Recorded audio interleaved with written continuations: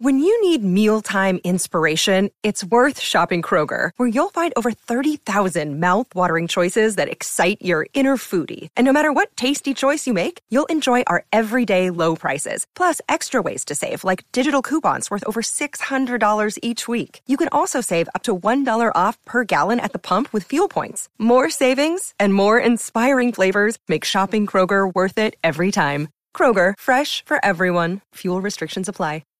Okay, Hold Out was released in 1980 and is Jackson Browne's sixth full-length album. It wasn't well received by critics, but it reached #1 on the Billboard charts. It went platinum that year and went multi-platinum in 2001. I'll keep the Rolling Stone review section on this one pretty tight because our guest is the guy who wrote that review back in 1980. In addition to writing for Rolling Stone, Kit Rackless held top posts at The Village Voice, LA Weekly, LA Times, and many more, and currently does so for California Sunday Magazine. As I've made these Rolling Stone reviews a through line through the podcast, I was really excited to have Kit on here. I think I've said this in a previous episode, but I think a project like this that celebrates an artist is only worthwhile if it's also honest across the board. I think Kit's Rolling Stone review and the conversation that follows embody that in a way that reinforces the larger project of celebrating this artist. I've come to love Hold Out more and more over the last week as I've listened to it in preparation for this episode. But Hold Out does exist in a world alongside Late for the Sky and Running on Empty, and a critic's job is to parse the culture and sort of see where an album fits in within the larger context of the culture and the artist who made the record. And in my opinion, Kit does that honestly. Here is Kit Rackless on Hold Out. Everything that's right and everything that's wrong about Hold Out can be found in its climax. The spoken confession at the end of the last cut, Hold On, Hold Out. 8 minutes long, Hold On, Hold Out is the LP's anthem, its farewell address and would-be summation. With Technicolor clarity, the drive of the drums, the zing of the string synthesizer, and the shoulders thrust back moment of the piano jump out at you, big and bright and basic. So the drama is real when the instruments drop back and Browne stops singing and starts speaking. The singer is speaking directly to the woman he's been falling in love with throughout the LP. You can sense that he's awkwardly trying to breach the gulf between them, and when he hitches up his pants and says, "See? I always figured I was going to meet somebody here," you know that Los Angeles' coolest, smartest urban cowboy is just as vulnerable and ridiculous as you and I. Browne, a romantic to the end, makes such a long-shot faith seem not only possible, but necessary. Hold Out is probably the weakest album he's ever made, an album on which all of the big decisions are carefully considered, but many of the small ones backfire. There's not an acoustic guitar to be found. Even the curling, faraway cry of David Lindley's lap guitars, which, as much as anything have characterized Browne's records, has nearly vanished. Despite its rock and roll accomplishments, however, what's missing from Hold Out is much larger. Humor, humility, detail, lightness of touch. Browne has been Hollywood rock's moral conscience and intellectual spokesman for so long and has performed his duties so completely that it's probably taken something out of him. And so I'm skipping over a little bit of the review here, but he ends with, "Unfortunately, the old Jackson Browne can rarely be found on Hold Out, so we'll have to give the new one a chance." This episode was recorded before I launched, and I knew going in that it would be sort of a pivot point for the podcast. I've said multiple times in this space how much I love those first 5 albums. There are also albums that come after that that I absolutely love, and I can't wait to talk about them. I'm going to be pretty open and honest about the fact that Jackson Browne's albums in the 80s are the ones I'm least familiar with. By the time I'm Alive and Looking East come out in the 90s, I'm a kid and I'm hearing them in my house in a very organic way. And so in the way that I discovered those first 5 albums in my 20s and fell in love with them, the 4 albums that came out in the 80s are kind of a thing I still get to go find. And that's not to say that I haven't listened to them, because I definitely have. The distinction I'm trying to make is that I could tell you the track listing of all the first 5 albums without even thinking twice about it, and I can't do that with these albums. And my approach and it's fortunate that my background is in journalism. My approach going into these albums is going to be to talk to people who know more than me about them. And honestly, I'm super excited to listen to them more extensively than I really ever have before. And it honestly gets pretty topical and political later in this decade, and I was a kid at that time, and it's going to be a cool thing for me to explore through Jackson Browne's music. You should change over time, and he did change over time, and the thing is, the culture is allowed to respond however they respond, and a media critic like Kit Rackless, his job is to have his finger on the pulse of that culture, and that's what he's doing in this review. There's value in that. There really is. And there's also value in Jackson Browne meandering through everything that he does over his full discography. Hey, you can follow me on Twitter at Routine Layup. And if you're really enjoying the show, you can go to patreon.com/afterthedeluge to support it and get some very cool bonus content. There is a link in the show description. So here's my conversation with Kit Rackless. I start off by asking him whether he remembers writing that Rolling Stone review in 1980.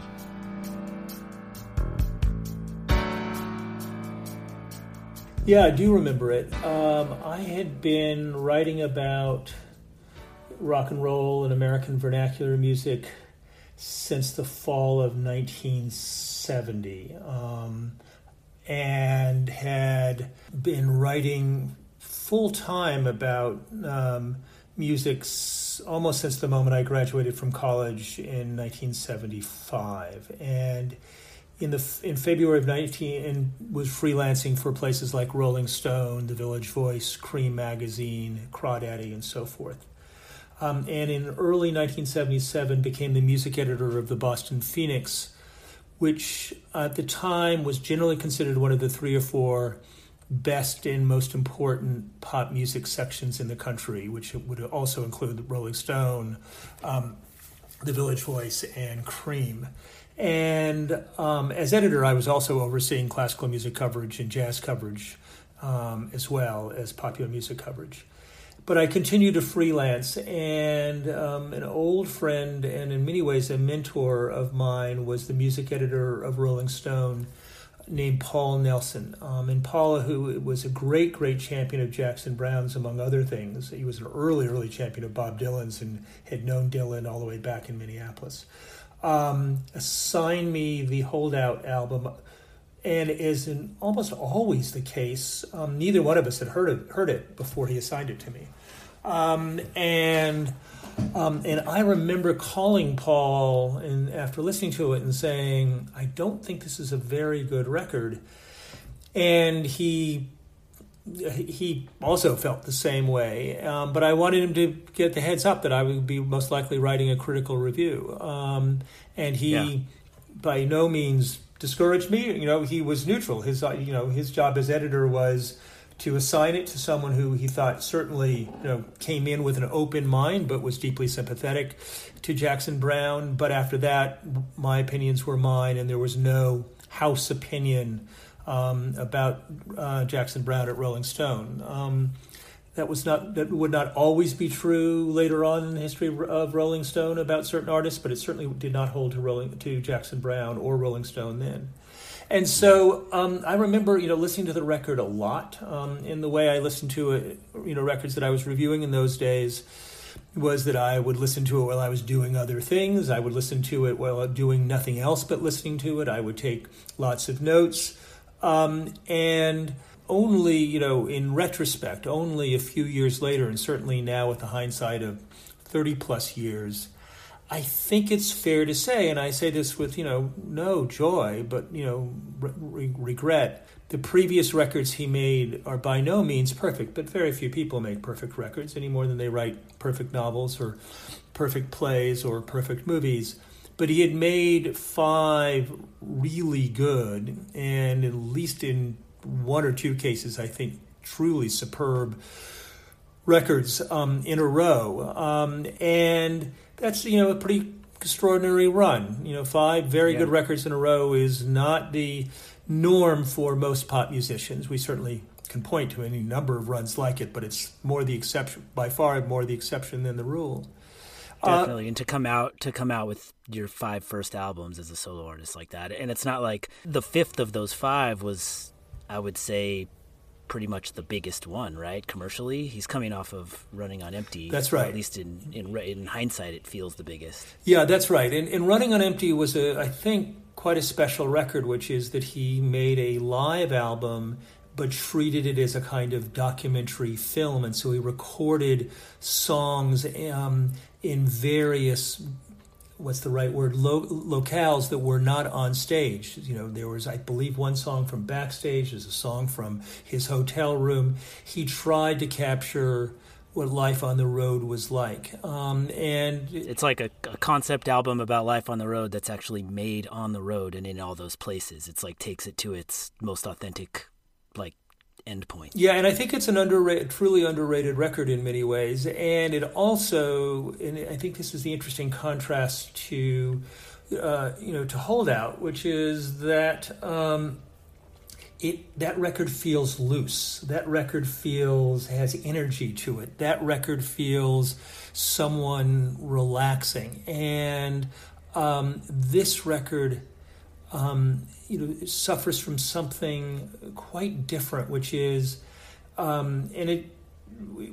his desire to make a statement with a capital S or to create art with a capital A. And again, we can point to exceptions, but most pop musicians are at their best when they're not trying to create art with a capital A. And this record, I think, suffers from the constrictions when an artist self-consciously tries to do that. Yeah.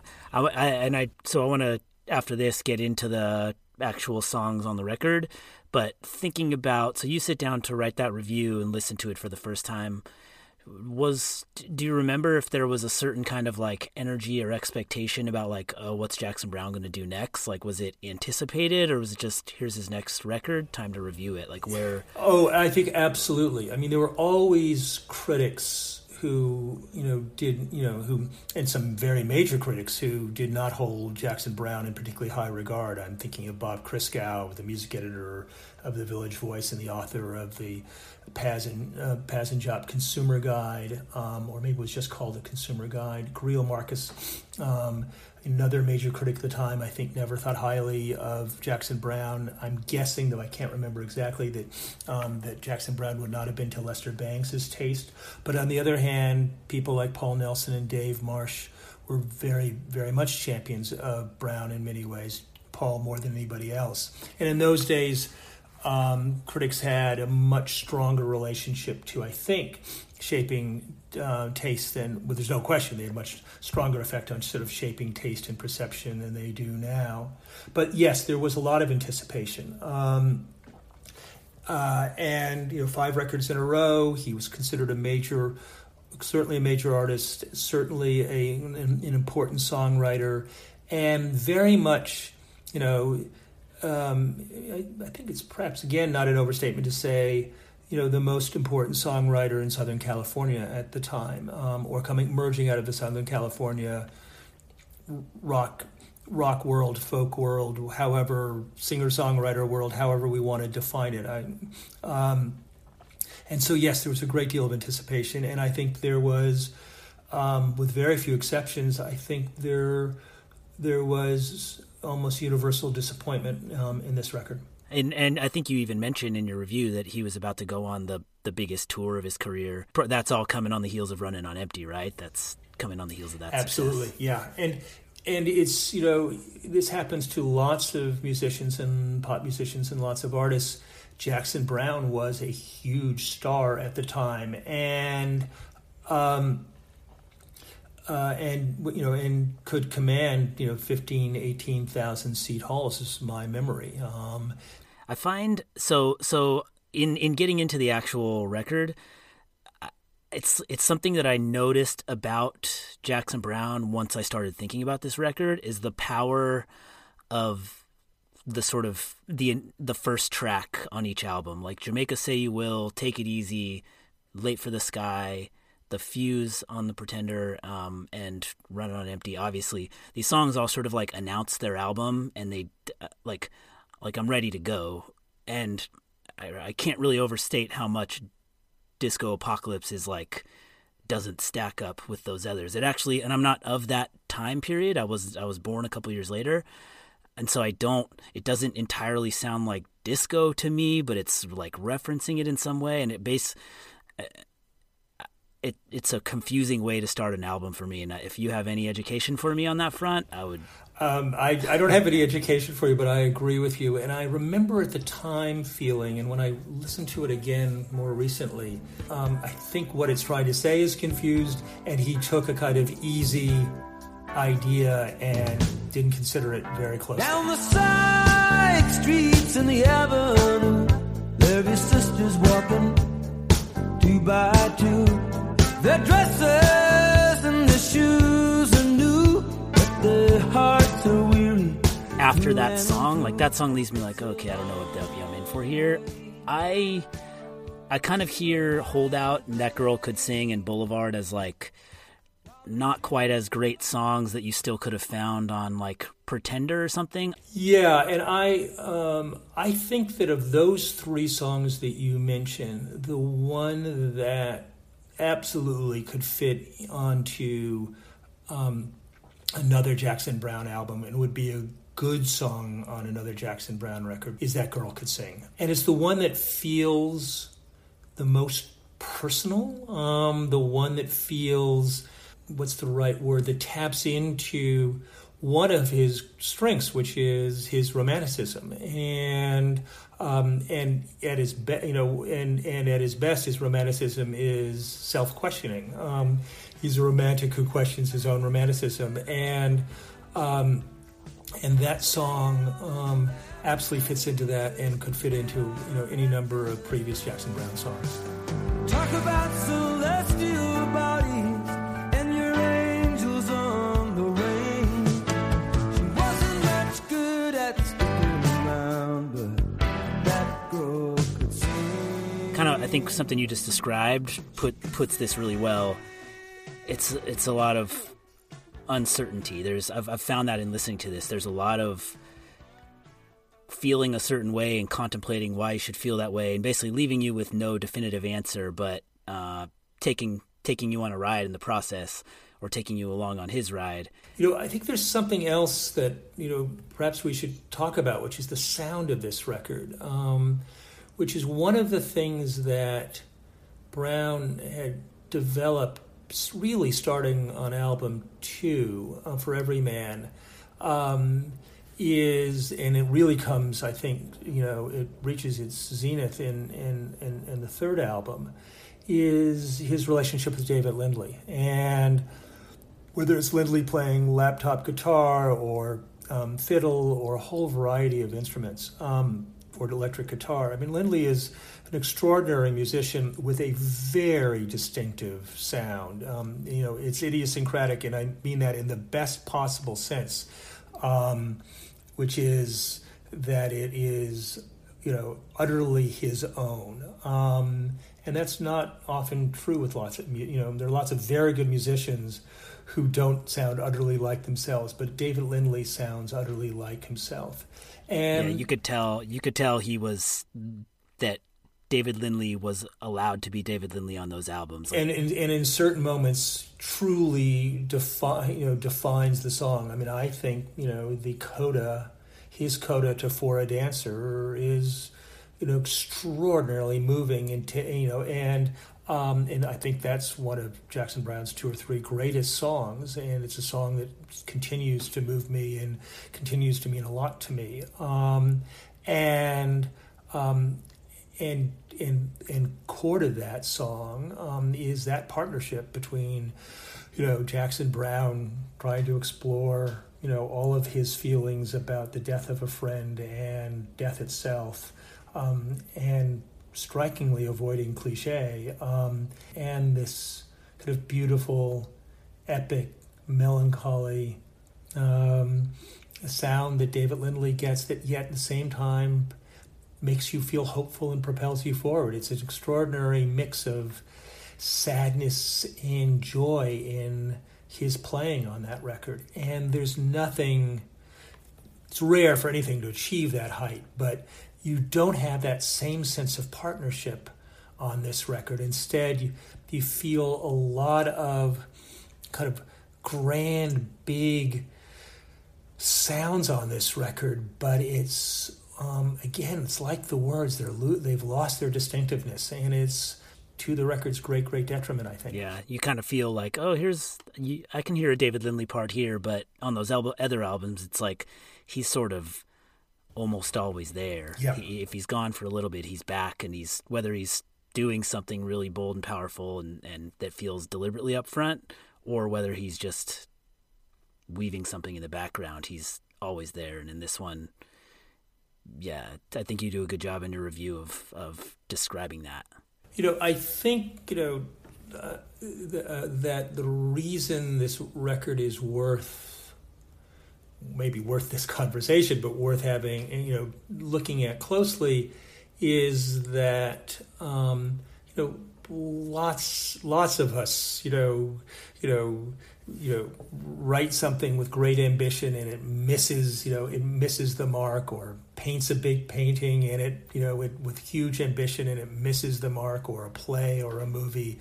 I can't think of a single artist who hasn't failed, and failure actually is, and self-doubt and all of that is part of the deal. It's part of the process. Yeah. And I think there was great ambition on this record. Yeah, it's really the norm, right? Yeah. Like I've interviewed a lot of musicians, and if anytime there's something new that's coming out, they're talking about how they're better than they were before, they understand songwriting better than they were before, or they understand it's a lot of talk about like improvement and maturity with age, but then it's like, well, we all look back on, like, scroll down through someone's like Spotify discography or something, and you basically scroll to the bottom to their first handful of records almost always, if they've been around for decades.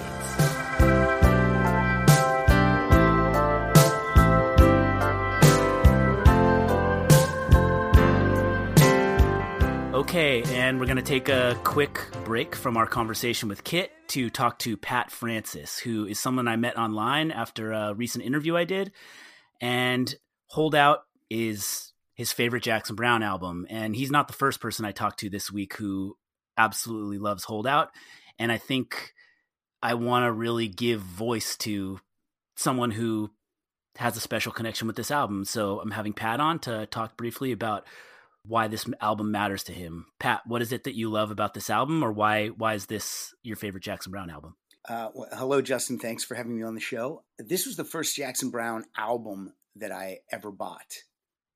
I would have been in 10th grade in high school, and I heard the song Boulevard on the radio, and that opening guitar just jumped out at me, and I loved everything about that song, so I immediately went and purchased this album. I didn't buy a 45. I had to hear this whole entire thing. Down on the boulevard, they take it hard. They look at life with such disregard.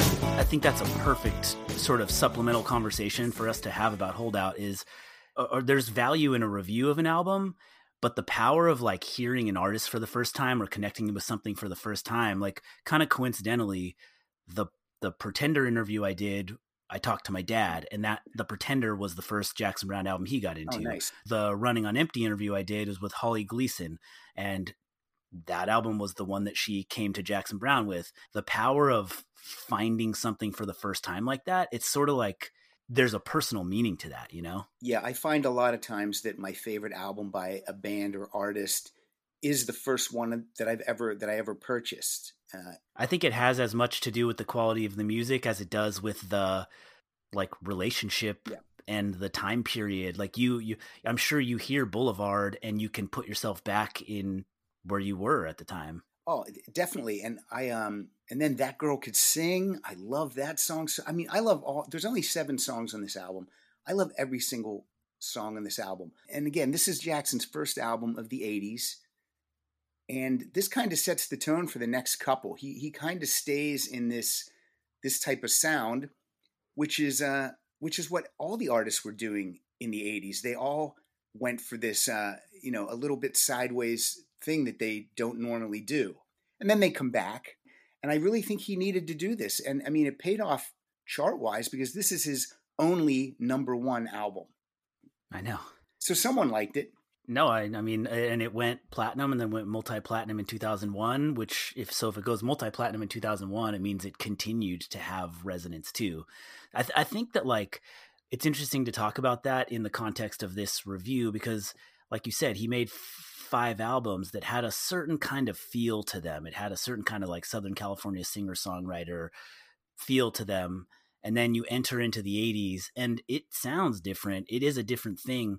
I think it's understandable for a set of listeners and critics to like maybe be like, well, what is this? And I think for a lot of those artists into the 80s, like there are bands like the Rolling Stones and a bunch of bands like that. Like I think you kind of get the unique benefit of like being introduced to Jackson Browne with that sound. Like there's probably there's something to that. Musically and maybe production wise, it's different from his first handful of albums, but lyrically the guy is always amazing. The lyrics are incredible. I have this in the conversation that I have about I'm Alive and Looking East, which I recorded yesterday and will come out in a few weeks.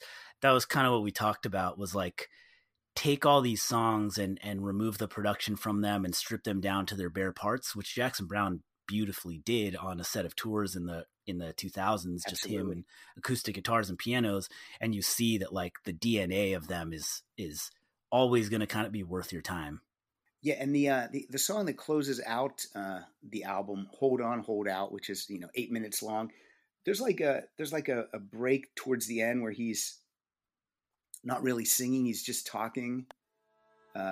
Starts with "You're a holdout," well, I'm a holdout too. I just love that. You're a holdout.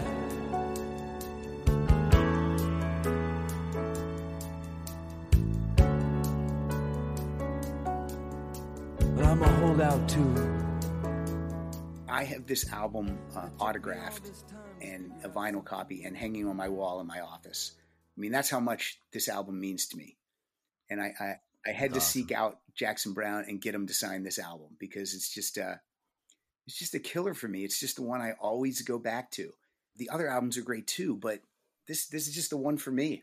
Pat and I are talking on Wednesday morning, and I'm going to finish editing the episode right after this and post it. So that's the reason this is just kind of a brief little interlude, but it's a really good reminder, especially as I edit this interview, that is very critic's approach to talking about an album, which, as I said, like I'm a music writer myself. I see value in this. Like I see value in doing that. And I think Kit has a really honest, Kit Rackless, who's my guest, did a good job in his review and takes a real honest approach. He's not just like a blogger these days, just coming in to tear something down. He loves Jackson Browne. He responded to this album in the moment with the context of the previous 5 albums that came. I think it's a real honest conversation, but I think that would have been missing something if we didn't have a voice like yours in this to like talk about the sort of fan experience of finding something you love and then having it last your whole life. All right, Pat, thank you so much. Tell us where people could follow you or find you or listen to you. Well, I'm the host of the Rock Solid podcast, which we are going into our 10th year. We've had in-studio guests such as Melissa Etheridge and Elliot Easton and the Bangles and the Zombies and David Wild. And I could just go on and on and on because we've been so blessed with having so many in-studio guests. But you can just go to rocksolidpodcast.com and you can find links to all the episodes and anything you need to know about the show or who's been on. And I thank you, Justin, for allowing me to share a little bit of my love for the Holdout album. Take care, Pat.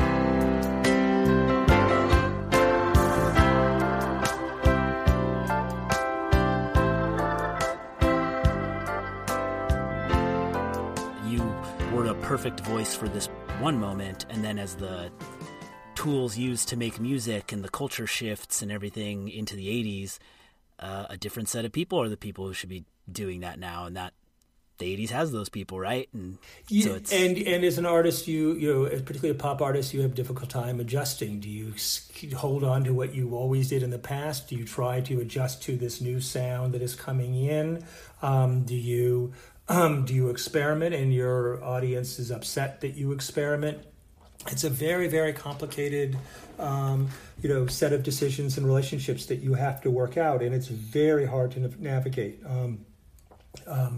And I think that's one of many reasons why why many pop musicians, have difficulty after that first burst.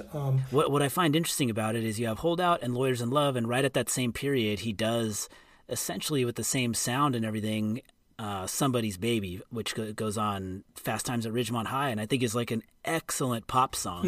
It straight up is a pop song. Yeah, no, I agree. I've always liked that song.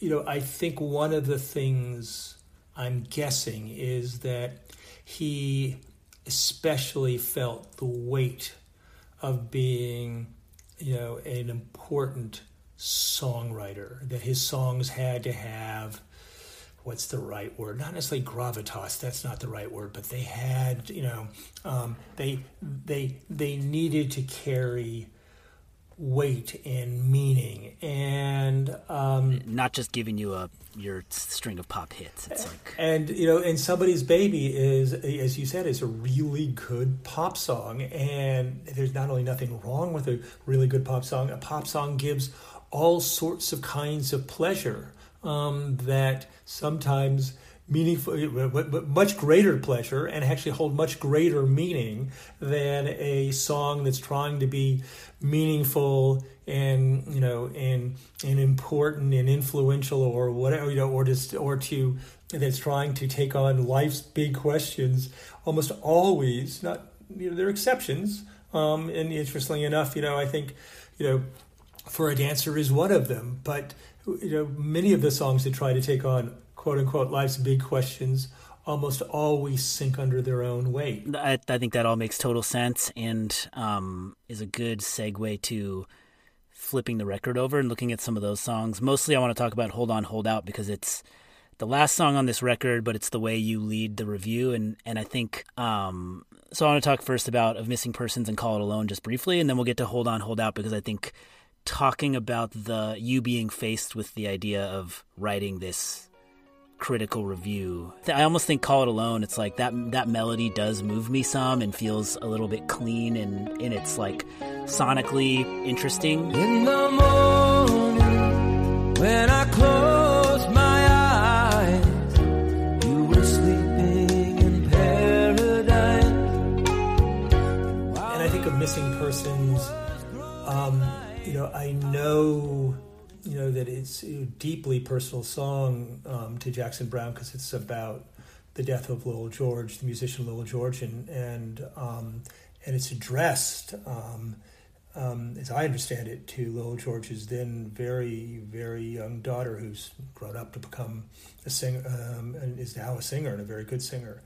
But it feels overly earnest, and that's an interesting question about Jackson Browne, which is that you could say that about any number of his previous songs and his previous records, that there was a kind of earnestness. His songs are not filled with irony. There's almost no sarcasm. There's relatively little humor, but there is some humor in his previous songs. But at his best, that earnestness had a kind of appeal that he was willing to take on subjects straight on, and he had a kind of, at his best, eloquence to it. Your father was a rounder. He played that rock and roll,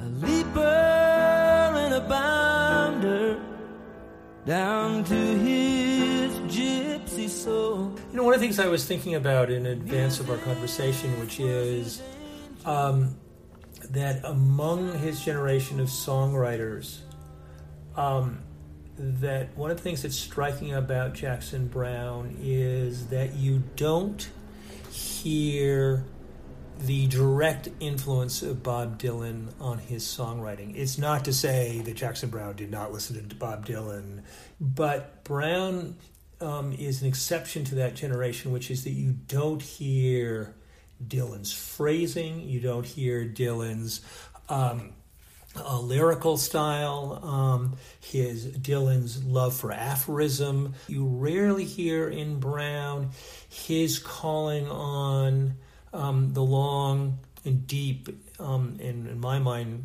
extraordinarily beautiful, traditions of American vernacular music. You don't hear, Appalachian string music. You don't hear country blues. You don't hear bluegrass or country and western. Not in the songwriting, not in the inflection of his voice. All of which, Dylan absorbs and reuses, in many cases quite literally, whether it's melody or word choices.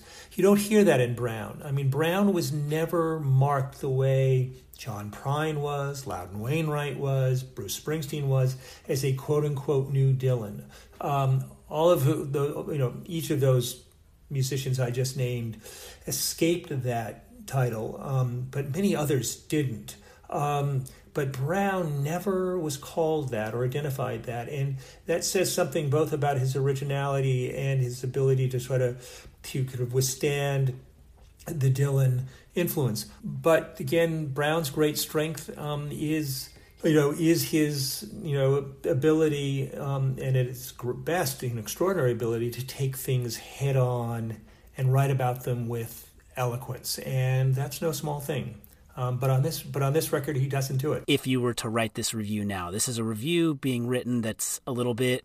It's a critical review, like you said, and the reason it's interesting for me to talk about this is all of the albums I've done so far in this series have been in those first 5, and so this is the first time I'm talking in predominantly critical terms about the songs. And I mean, there have been certain moments on some of the albums that we've spoken that way, and I think this whole series would be worthless if all it did was shower praise and find ways to praise every single thing. There'd be no need for it. But it's still a critical review for Rolling Stone at the time about an artist you appreciate, and how, like, when you read it now, this many years later, and have this kind of conversation about it, how do you feel about it now looking back? Oh, that's an interesting question. I was aware that I was writing, a highly critical review of a highly regarded musician of the time, and was unaware of what other people thought about it. I'm pretty sure I got an advanced copy of it, so I was writing it as I should have, in a kind of vacuum, being unaware of what the critical reception would be. But I was conscious that it would be, and this was the lead review, and that the lead review of Rolling Stone was going to be highly critical of someone who at the time was considered by Rolling Stone and many others a major artist. He had already been on the cover of Rolling Stone at least once. And, I was 28 at the time, if my memory is right. And I think probably that there was more than just disappointment. There was a kind of Jackson Browne has failed us, I think, to my review. And that's the only part that I think that I would change, which is, that I still think, for all the reasons we've talked, it's a record that fails. And so in that sense, I think it remains accurate, and I've re-listened to this record, and my judgment of it does not change 30 plus years later. But I think that precisely because I am older, there would be the sense of, he failed us would I no longer feel that. And there's a long tradition, and there was a long tradition, in that, during that period, where, critics, Lester Bangs was quite brilliant at this, of both championing records, but also eviscerating records. And, and I think one of the values of critics, there are many, many values. One is to open up, music. It is to introduce new music. It is to explore and articulate why music works and puts it in, social and political and cultural context. The value of critics is to incite and trigger a conversation about a piece of art, or art in general, or culture in general. But I think I'm repeating myself, but the sense that Brown had somehow failed us, which I think has a bit in this in my review. That part I think I would change, but I wouldn't change my judgment. So how many years younger were you than Lester Bangs and Paul Nelson and that sort of foundational group of people you've talked about? Good question. I sort of think of myself as, or that period of, I was kind of I belonged to kind of rock critic generation 1.5, which is, Paul was older than everybody, and then almost born in 1937 or 38, a couple of years before Bob Dylan. And then the next group of people, kind of Greil Marcus, Bob Christgau, John Landau, Ellen Willis, are all, I believe, from 1941 to 1945 or 46.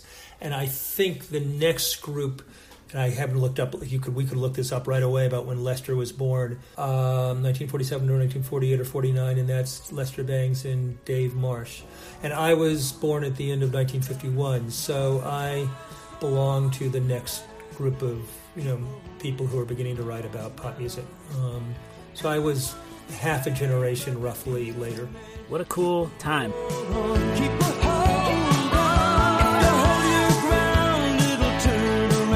You'll notice that interview ended a little bit abruptly. That was a mini recording glitch on my part. So when you got something like that, the move is to fade in some music. So I want to say a huge thank you to Kit Rachlis. You can follow him on Twitter at KITRACHLIS, and to Pat Francis, who you can follow on Twitter at Pat_Francis. I really enjoyed coming at this album from the two distinct directions with them, and I think there's something cool to take away about music with that. Hey, you can follow me on Twitter at Routine Layup, and if you're really enjoying the show, you can go to patreon.com/AfterTheDeluge to support it and get some very cool bonus content. There is a link in the show description. Thank you for listening, rating, reviewing, sharing, all that stuff.